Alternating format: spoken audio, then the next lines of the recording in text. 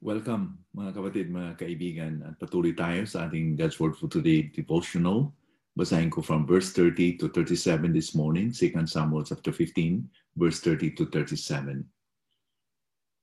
Ngunit umahon si David sa ahunan sa bundok ng mga olibo, na umiyak habang siya'y umaahon. Ang kanyang ulo ay may takip at lumalakad siya na walang suot ang paa, at ang buong bayan na kasama niya ay may takip ang ulo. At sila'y umahon at umiiyak habang umaahon. At ibinabalita kay David, si Ahitofel ay isa sa mga kasabwat na kasama ni Absalom. Sinabi ni David, "O Panginoon, hinihiling ko sa iyo, gawin mong kahangalan ang payo ni Ahitofel." Nang si David ay makarating sa tuktok na doon ay sinasamba ang Diyos, si Husay na arkita ay sumalubong sa kanya na ang damit ay punit at may lupa sa kanyang ulo. Sinabi ni David sa kanya, "Kapag ikaw nagpatuloy na kasama ko, ikaw ay magiging pasanin ko. Ngunit kung ikaw ay babalik sa lungsod at sasabihin mo kay Absalom, ako'y magiging iyong lingkod, o hari. Kung paano ako'y naging lingkod ng iyong ama ng panahong nakaraan, ay gayon magiging lingkod mo ako ngayon. Kung magkagayoy iyong mapawalang saysay para sa akin ang payo ni Ahitofel. At hindi ba kasama mo roon si Sadok at si Abiatar na mga pari? Kaya anumang marinig mo sa sambayan ng hari, yung sabihin kay Sadok at kay Abiatar na mga pari. Kasama nila roon ang kanilang dalawang anak, si Ahimaaz na anak ni Sadok at si Jonathan na anak ni Abiatar. Sa pamamagitan nila ay inyong ipadadala sa akin ang bawat bagay na inyong maririnig. Kaya't si Husay na kaibigan ni David ay dumating sa lungsod, samantalang si Absalom ay pasok sa Jerusalem. Pinamagatan ko ang ating devotional sa umagang ito na prayer and action, o prayer and obedience, or prayer and doing something upon our prayer. Definitely na makikita natin that while David was fleeing away from Jerusalem, he was really broken. He went up the ascent of the Mount of Olives, weeping as he went. Nakapaa siya and with his head covered. At ang mga kasama niyang mga tauhan niya, they also covered their heads.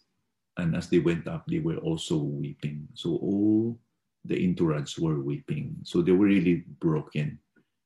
They really were very devastated by the fact that they are leaving the city.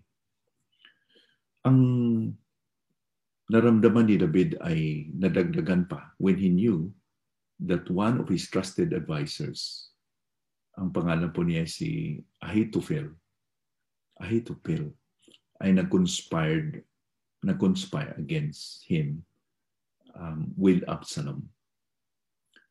Bakit ba nga itong si Ahitofel ay nagrebelde sa kay David, bumaliktad, nagpanig sa kay Absalom?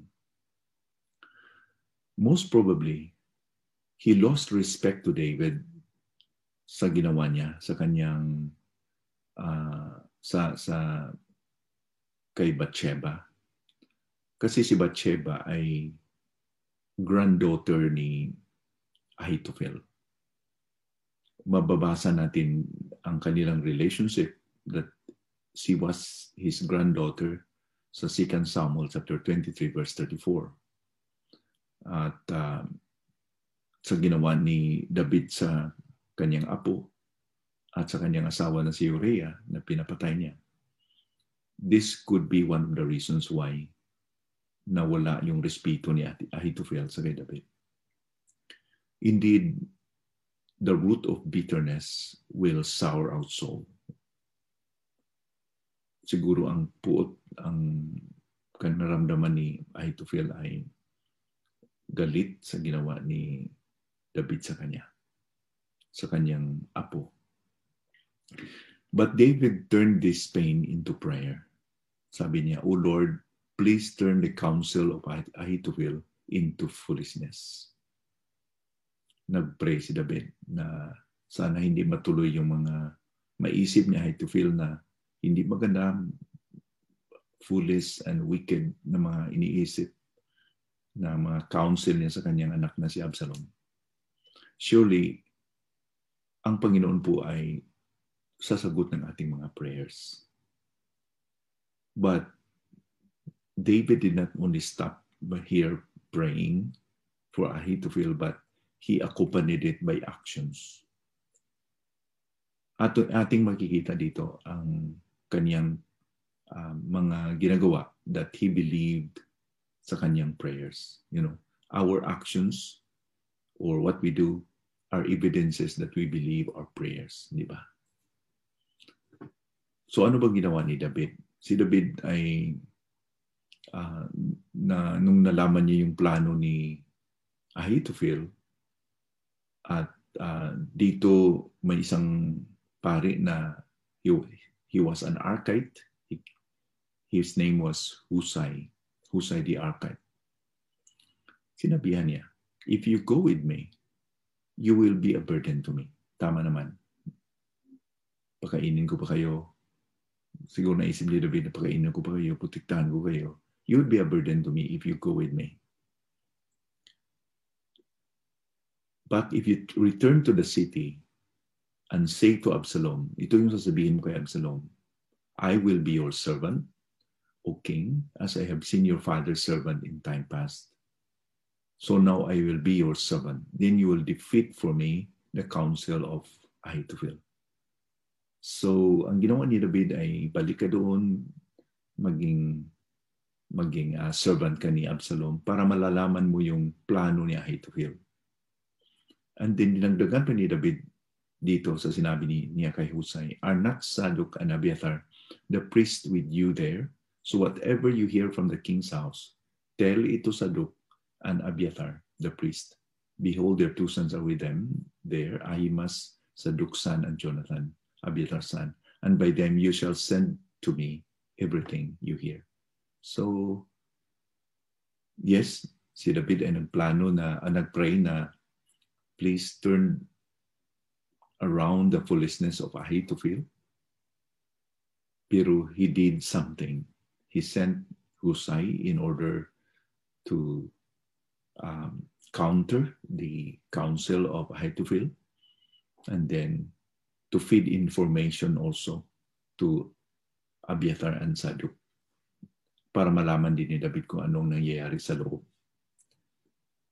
Praying and acting don't contradict each other.